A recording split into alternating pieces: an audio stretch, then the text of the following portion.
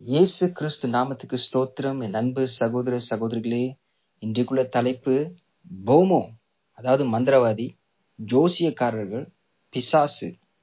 நிறைய பேர் இந்த போமோ என்று சொல்லப்ப ரொம்ப ஆர்வமா கேட்பீங்க, மந்திரவாதின்னு ஆர்வமா கேட்பீங்க. ஆனா இது முக்கியமான ஒரு தலைப்பு. சகோதர சகோதரி, என் சொந்த வாழ்க்கையில கூட நானும் போமோவை பார்த்திருக்கேன், மந்திரவாதியை பார்த்திருக்கேன். அநேக காரியம் என் வாழ்க்கையில சேர்த்திருக்கேன். ஆனா இந்த போமோவை பார்க்க போன நாளும் உண்டு, சாமி பார்க்க போன நாளும் உண்டு. இந்த மந்திரவாதியை போய் பார்த்துட்டு போயிட்டு, எனக்கு பிசினஸ் நல்லா இல்ல, இந்த காரியத்தை செய்து கொடுன்னு சொன்னா அவரு செய்து கொடுப்பாரு. நானும் இந்த காரியத்தெல்லாம் நான் போய் செய்திருக்கேன்.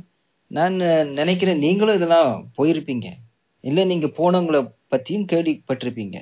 சகோதர சகோதரி, இந்த நேரத்தை கூட பாஸ்டர் கிறிஸ்டியோட வாழ்க்கை குறித்து நான் இந்த போமோ காரியத்தை குறித்து நான் உங்களுக்கு சொல்றதுக்கு விருப்பமா இருக்கிறது. ஏன்னா அவரோட வாழ்க்கையை குறித்து நீங்க அந்த www.graceoflife.com அங்க போய் பாத்தீங்கன்னா அவர் வாழ்க்கையின் காரியத்தை குறித்து இருக்கின்றது. எப்படி அவர் மரண தருவாயில போயிட்டு இயேசு கிறிஸ்து ரட்சித்தார்னு சொல்லிட்டு, இது அவர் இயேசு கிறிஸ்துக்கு வராதுக்கு முன்ன அவர் என்ன செய்தார்னா, அவரு தாங்க முடியல அவருடைய வேதனைகள் எல்லாம்.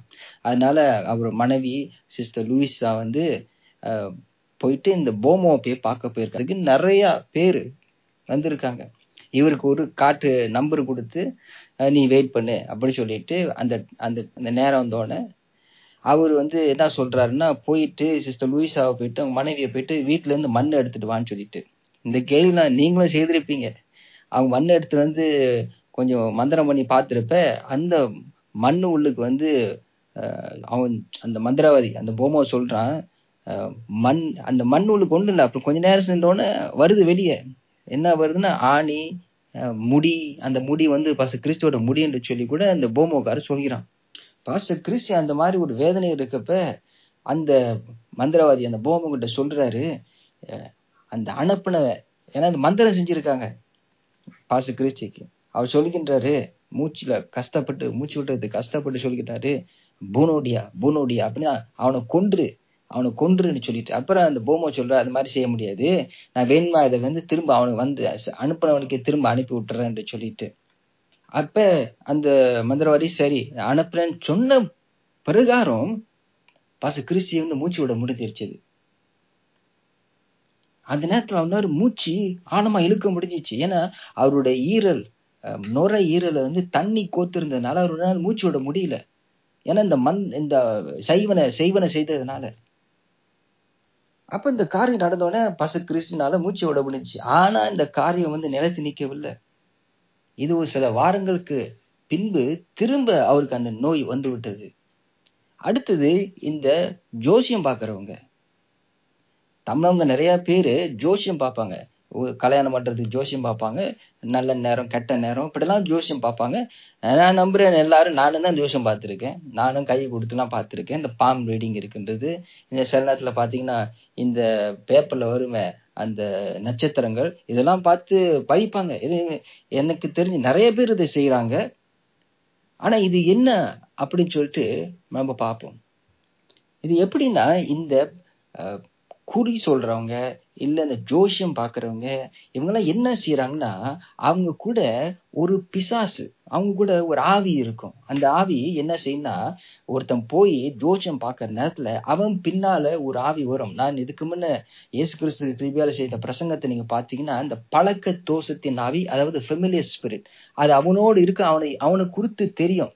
அது அவனை குறித்துள்ள மட்டுமல்ல, அவங்களுடைய தலைமுறையை குறித்தும் அதுக்கு தெரியும். பிறந்த நாள்ல இருந்து அது கூடியே இருக்கும். இந்த பழக்க தோஷத்தின் ஆவி அந்த குறி சொல்லும், இல்ல அந்த ஜோசியக்காரன் இல்ல இந்த எதிர்காலத்தை பார்க்கும் இந்த மனுஷனை நீங்க போய் ஜாதகம் பார்க்க போறீங்கல்ல, அவங்கிட்ட ஒரு ஆவி இருக்கும்.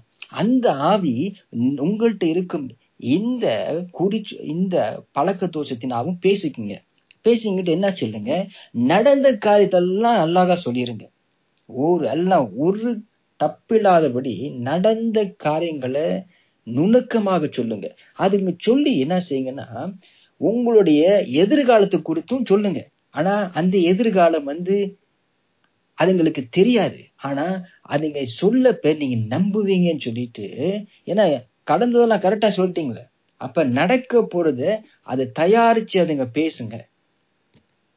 சில பேர் இருப்பாங்க, அவங்க இந்த ஜோசியம் சொல்றது இருக்க மாட்டாங்க, நம்பர் கொடுக்கணும் இருக்க மாட்டாங்க. அவங்க இந்த கணிதத்தின் கணக்கை வைத்து ஒரு நிறைய பேர் இந்த நம்பரை எடுத்தாங்கன்னா யாருக்காவது அடிக்கும். அப்ப அந்த யாருக்காவது அடிக்கிற பேரை பிரபலமாக்குவாங்க. ஆனா நிறைய பேருக்கு அடிக்காம போயிருக்கும். அப்ப அந்த 2-3 பேர் பிரபலமானவங்க இந்த நம்பர் அடித்தவங்களை வைத்து அவங்கள விளம்பரம் பண்ணி அவங்க சொல்லுவாங்க, என்கிட்ட கேளுங்க நம்பர், நான் கொடுப்பேன், எனக்கு ஒரு பாகத்தை கொடுங்க அப்படின்னு சொல்லிட்டு. சகோதர சகோதரி, இந்த காரியத்தை நீங்க மறந்துடக்கூடாதீங்க. பிசாசு எதுக்கு வந்தான்? அவன் திருடவும் கொல்லவும் அழிக்கும், வேற ஒன்றத்துக்கும் வரவில்லை என்று சொல்லி இயேசு கிறிஸ்து சொன்னார். இந்த போமோவும் சரி, இந்த ஜோசியக்காரனும் சரி, இந்த குறி சொல்றவங்களும் சரி, இவங்க எல்லாம் பிசாசின் உதவியை பயன்படுத்துறாங்க. ஆனா இயேசு கிறிஸ்து எதுக்கு வந்தார்? அவர் நமக்கு ஜீவனை கொடுக்க வந்தார். அந்த ஜீவனை பூர்ணமா கொடுக்க வந்தார். சகோதர சகோதரி, அநேக பேருக்கு இந்த காரியம் தெரியாதனால அவங்க என்ன செய்றாங்க, இந்த மாதிரி ஜோசியக்காரனும் மந்திரவாதியும் போமோவும் இந்த மாதிரி குறி சொல்றவனை தேடி போய் கொண்டு இருக்கிறாங்க. அவங்க படிச்சவங்களா இருக்கட்டும் சரி, படிக்காதவங்களா இருக்கட்டும் சரி, வாலிப பிள்ளைகளாக இருக்கட்டும் சரி, வாலிப பிள்ளைங்க சாயத்துல இருப்பாங்க, என்னோட எதிர்காலம் எப்படி இருக்குன்னு சொல்லி கூட சில நேரத்தை மரத்தடியில உட்கார்ந்து இருக்க ஜோசியக்காரன்ட்ட போயிட்டு கேட்டுக்கிட்டு இருப்பாங்க. சகோதர சகோதரி, இவங்க பாய்க்கிறதெல்லாம் இந்த மாதிரி ஆவிகளை பயன்படுத்துறாங்க, தீய ஆவிகளை பயன்படுத்துறாங்க. ஆனா இயேசு கிறிஸ்து சொன்னார், என் நாமத்துல பிசாசுகளை விரட்டுவார்கள் சொல்லி ஆண்டவர் இயேசு கிறிஸ்து உங்களுக்கும் எனக்கும் வல்லமையை கொடுத்திருக்கின்றார். சில வேத வசனத்தை நம்ம பார்க்கப்ப ஆண்டவர் இயேசு கிறிஸ்து சொல்றார், பிசாசுக்கு இடம் கூடாதே என்று சொல்கிறார். ஏன் பிசாசு வந்தா? திருடவும் கொல்லவும் அழிக்க வந்தார். ஆனால ஆண்டவர் இயேசு கிறிஸ்து எச்சரிக்கையாக சொல்கிறார், பிசாசுக்கு இடம் கூடாதே. இடம் கூடாதே என்று சொன்னா அவனுக்கு கொஞ்சம் கூட இடம் கூடாது என்று சொல்கிறார். ஆங்கில பைபிள்ல என்ன இருக்குன்னா, do not give a foothold. அப்பனா அந்த காலை வைக்கிறது, ஒரு கதவை திறந்தோன்னு பாத்தீங்களா, காலை வச்சா கதவு சாத்த முடியாத. அவர் சொல்றாரு, கொஞ்சம் கூட இடம் கூடாது பிசாசுக்கு. உங்க வாயிலிருந்து பொய் புறப்படாம இருக்க கடவுது என்று சொல்கிறார். எல்லாம் பொய்யருக்கும் எங்க இடமா? கந்தகமும் அக்னி கடல் இடம் என்று சொல்லி வேதம் எழுதியிருக்கின்றது. அதனால் சகோதர சகோதரிகளே, இந்த போமோ குறித்தும் மந்திரவாதியை குறித்தும் ஜோசியம் பார்க்கறது குறித்தும் குறி சொல்றதை பார்க்கறது குறித்தும் எச்சரிக்கையா இருக்க வேண்டியது. இன்னைக்கு பார்க்க போனா சில இடத்துல சில பாஸ்டர்கள் கூட குறி சொல்றார்கள். அந்த குறி சொல்லும் ஆவி அந்த பாஸ்டர்மார்களை ஏமாத்தி தீர்க்க தரிசன வார்த்தைகள் சொல்றது போல் அவங்க குறி சொல்லி கொண்டு இருக்கிறாங்க. அப்ப எப்படி இவங்களை கண்டுபிடிக்கிறது? சகோதர சகோதரே, வேதம் சொல்கின்றது, இயேசு கிறிஸ்து சொல்கின்றார், அவங்களோட வாழ்க்கையை பார்க்க சொல்கின்றார். அவரோட வாழ்க்கையில தேவனுடைய கனி இருக்கின்றதா? இயேசு கிறிஸ்து சொன்ன மாதிரி அவங்க வாழ்ந்து கொண்டு இருக்கிறாங்களா? இல்ல சுகபோகமாக உலகத்தின் வழியில் இருக்கிறாங்களா? ஆண்டவருடைய வார்த்தையின்படி அவங்க நடக்கிறாங்களா? இத நீங்க ஆவிக்குரிய ரீதியில நீங்க நடக்கப்ப உங்களுக்கு தெரியும். பாருங்க, இயேசு கிறிஸ்து சொல்கிறார், பிசாசு பொய்யுக்கு பிதாவா இருக்கிறான் என்று சொல்லிட்டு அவன் ஆதியிலிருந்து பொய் சொல்லி கொண்டு இருக்கிறானா. பிசாசு அவன் ஒளியின் தூதன் போல் வேஷம் போடுவானா. ஆகையால் வேதம் எழுதியிருக்கின்றது, அவனுடைய ஆளுகள் அவன் செய்யறது போல நீதியின் ஊழியக்காரர்கள் போல் அவங்களும் வேஷ போடுவாங்களாம். ஆனா அவங்க தேவனுடையவன் அல்ல, இயேசு கிறிஸ்துவங்களோட சேர்ந்தவங்க அல்ல, அவன் இருளின் பிசாசின் ஆளுகள். ஆகியா சகோதர சகோதரி, நீங்க எச்சரிக்கையா இருக்க வேண்டும். உங்களுடைய அஸ்திவாரம், நம்மளுடைய அஸ்திவாரம் இயேசு கிறிஸ்துவோடைய வார்த்தை. சகோதர சகோதரி, இந்த வசனத்தை கவனமாக கேளுங்க. மாற்கு 3ஆம் அதிகாரம் 23வது வசனத்திலிருந்து 24வது வசனம் வரைக்கும் அவர் அவங்களை அழைத்து ஓமைகளாக அவர் சொன்னார். சாத்தானை சாத்தான் துரத்துவது எப்படி? ஒரு ராஜ்யம் தனக்குத்தானே விரோதமாக பிரிந்திருந்தால் அந்த ராஜ்யம் நிலை நிற்க மாட்டாதே. சகோதர சகோதரி, இயேசு கிறிஸ்து இந்த யாரு வேதபாரர்கள்லாம் இயேசு கிறிஸ்துக்கு எதிர்ப்பாக சொல்லப்ப அவர் கூப்பிட்டு சொல்லுகின்றார், சாத்தான் எப்படி சாத்தானை துரத்த முடியும்? அப்படி சாத்தானை துரத்துனா அவனுடைய ராஜ்யம் 2ஆக பிரிந்திருந்தா அவனோட ராஜ்யம் நிக்காதே என்று சொல்லி அவர் சொல்கின்றார். சகோதர சகோதரே, அப்படி ஒரு பிசாசு இன்னொரு பிசாசை விரட்டுச்சுன்னா பிசாசோட ராஜ்யம் உடைஞ்சிருமே. நிக்க முடியாது. நீங்க போய் ஒரு போமோவை பார்த்தாலும் சரி, ஒரு ஜோசியக்காரனை பார்த்தாலும் சரி, அவங்கிட்ட இருக்கிற பிசாசு, உங்கள்கிட்ட இருக்கிற அந்த ஃபெமிலியர் ஸ்பிரிட், அதாவது பழக்க தோஷத்தின் ஆவி, இதுங்க 2 பேரும் பேசி ஒரு தீர்மானம் பண்ணி ஒரு டீல் பண்ணிக்கோங்க.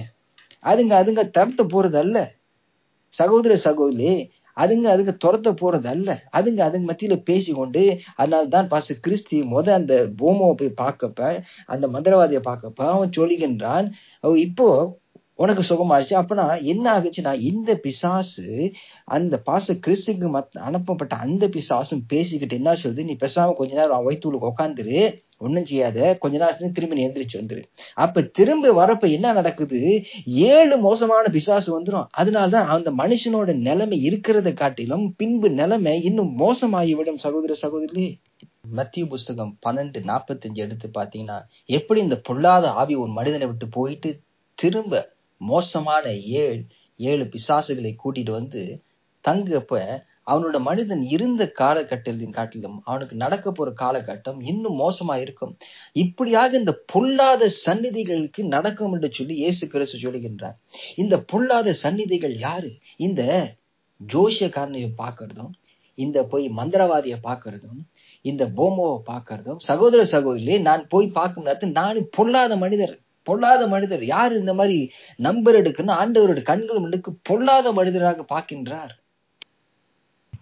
சகோதர சகோதரி, சில பேர் இந்த போமோ என்ன பயன்படுத்துறாங்கன்னா, தோயோல் அது சொல்றதுக்கு அருவருப்பா இருக்கும். ஏன்னா அவங்க என்ன செய்யறாங்கன்னா, இந்த இன்னும் பிறக்காத சிசு, அது என்ன சொல்றாங்க, அதோட ஆவி என்று சொல்றாங்க. சகோதர சகோதரி, அப்படி பிறக்காத பிள்ளை அது இறந்திருந்ததுன்னா, அது இயேசு கிறிஸ்து கிருபையால் அவர் எடுத்துக்கொள்வார் பரலோகத்துக்கு. ஆனா இவங்க என்ன சொல்றாங்க, இந்த போமோங்க என்ன சொல்றாங்கன்னா, இது அந்த சிசுவோடைய ஆவிதான் இந்த தோயோல் என்று சொல்லி. இல்லவே இல்லை சகோதர சகோதரி, இல்ல, அது பிசாசு. அவங்க நினைத்து கொள்றாங்க, இதை வைத்து அவங்க ஆளிகை செய்ய வேண்டும். அது அவங்களால ஆளிகை செய்த சொன்னபடி செய்ய வேண்டும் சொல்லி கூட அவங்க இந்த காரியத்தை செய்வாங்க. ஆனா அவங்க கடைசியாக இறக்கும் போற நேரத்துல அவங்க அந்த மரணம் நிம்மதியான மரணமா இருக்க முடியாது, மறிக்க முடியாது. ஏன்னா இந்த தோயோலை இன்னொரு ஆள்கிட்ட கொடுத்து யாராவது அதை எடுத்துக்கொண்டாது அந்த உயிரை விடும்.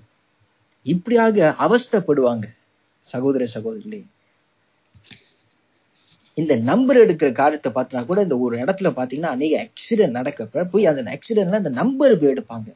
அந்த நம்பர் என்ன நடக்கும்னா, இந்த பிசாசானவன் அவன் என்ன செய்யறான்னா, அந்த நம்பரு செய்யற அந்த கம்பெனி இருக்குல்ல, நம்பரை உருட்டுறாங்களே, அந்த நம்பரு உருட்டுற அந்த கம்பெனிகிட்ட போயிட்டு இருக்கிற அந்த ஆவியை அது போய் பேசும். இன்னைக்கு இந்த ஆக்சிடென்ட் நடந்திருக்கிறது, இந்த நம்பரைய கொண்டு வா அப்படின்னு சொல்லிட்டு. எப்படி நீங்க நினைப்பீங்க, இதெல்லாம் கரண்ட் மூலியமாக, இந்த எலக்ட்ரானிக் மூலியமாக, கம்ப்யூட்டர்ல இதெல்லாம் எடுக்குது? சகோதர சகோதரி, அவன் பிசாசு. அவன் மனுஷன் இல்ல, அவன் பிசாசு. அவன் கரண்டியும் போயிட்டு அவன் மாத்த முடியும். அவன் போய் அந்த கம்ப்யூட்டர்ல வர நம்பரை மாத்த முடியும். அதனால நீங்க நினைத்துக் கொள்வாதீங்க, சிறு பிள்ளை போல் நினைக்காதீங்க. அவன் கரண்ட கூட மாத்தி அந்த நம்பரை கொண்டு வர முடியும். அந்த நம்பர் வந்தோடனே இங்க என்ன நினைப்பாங்கன்னா, இந்த விபத்து நடந்த இடத்துல அது திரும்ப விபத்து நடக்கும். ஏன்னா அவங்க எல்லாம் போய் சொல்லுவாங்க, இந்த பாருங்க, இந்த விபத்து நேரத்துல அடிச்சு இந்த நம்பர் எடுத்து அந்த நம்பர் அடிச்சிருச்சு. அப்ப காலப்போக்குல நினைச்சவங்க இன்னும் அநேக பேர் அவன் கொல்லுவான். அந்த இடத்துல பிசாசு கொன்னோன்னு இன்னும் நிறைய பேர் நம்பர் அடிக்கும். நம்பர் அடிச்சோன்னு நினைச்சுவாங்க, அங்க ஒரு மரத்துக்கு அடுக்கில ஒரு சின்ன ஒரு கோயில் கட்டுவாங்க. அப்புறம் நிறைய பேர் அதை போயிட்டு ஆராதனை செய்வாங்க. இந்த பிசாசுக்கு என்ன வேணும்னா, அவனுக்கு ஆராதனை வேணும். அவனுக்கு ஆராதனை அவன் எதிர்பார்த்து கொண்டிருக்கான். அந்த ஆராதனை அவன் எதிர்பார்த்து கொண்டிருக்கப்ப அவன் இன்னும் மனிதர்கள் அவன் மேல் நம்பிக்கை செலுத்தப்ப அவனுக்கு இன்னும் வல்லமை கிடைக்கின்றது. சகோதர சகோதரி, அதுதான் அவனுக்கு வேண்டும். அவன் என்ன செய்யறான்னா, மனிதனோட நம்பிக்கை வைத்து அவன் இன்னும் வல்லமையாகி அநேக பேர் அவன் கொண்டுகிட்டு இருப்பான். இப்படிதான் செய்வாங்க சகோதர சகோதரி. அதனால இதெல்லாம் விட்டு நம்ம வெளியாகிருவோம். நீங்க நம்பர் எடுத்து கொண்டு இருந்தீங்கன்னா, இல்ல இந்த மந்திரவாதி போய் பார்த்துக்கொண்டா, இன்னைக்கு நீங்க மனம் திரும்புங்க. இயேசு கிறிஸ்து நாமத்தில், ஆண்டவரே என்னை மன்னிங்க, நான் தப்பு செய்துட்டேன், என்னை மன்னிங்கன்னு சொல்லி மனம் வருந்தி இயேசு கிறிஸ்து நாமத்துல கேட்டு ஓ, இயேசு கிறிஸ்து நாமத்தை எந்த பொல்லாத ஆவி இருந்தாலும் கூட இயேசுவின் நாமத்தினை விட்டு அப்பாலே போன்னு உனக்கு நான் கட்டளை எடுக்கிறேன். இனிமே உனக்கும் எனக்கும் எந்த தொடர்பும் இல்லை. இயேசு கிறிஸ்து நாமத்தை நான் ஆவியின் பட்டயத்தில் உன்னோடு இருந்து நானும் உன்னோடு செய்த எல்லா உடன்படிக்கையும் இயேசுவின் ரத்தத்தை நான் வெட்டுகிறேன் என்று சொல்லி இப்போது கூட உங்களுக்கும் இந்த போமோக்கும் சரி, இந்த குறி சொல்றதுக்கும் சரி, இந்த ஜோசியக்காரன் செய்த எல்லா உடன்படிக்கையும் இயேசுவின் ரத்தத்தில் வெட்டி எறிங்க சகோதர சகோதரி. இயேசு கிறிஸ்து நாமத்தில் புதிய தொடக்கத்தை தொடங்குவோம். இயேசுட்ட மன்னிப்பு கேளுங்க. ஓ சகோதர சகோதரி, புதிய வாழ்க்கையை தொடங்கும். ஏன்னா இயேசு கிறிஸ்து சொன்னார், நான் உங்களுக்கு ஜீவனை கொடுக்க வந்தேன், அந்த ஜீவனை பரிபூர்ணமா கொடுக்க வந்தேன். சகோதர சார், இதை செய்வோம். இயேசு கிறிஸ்து உங்களை ஆசீர்வதிப்பார். ஆமென்.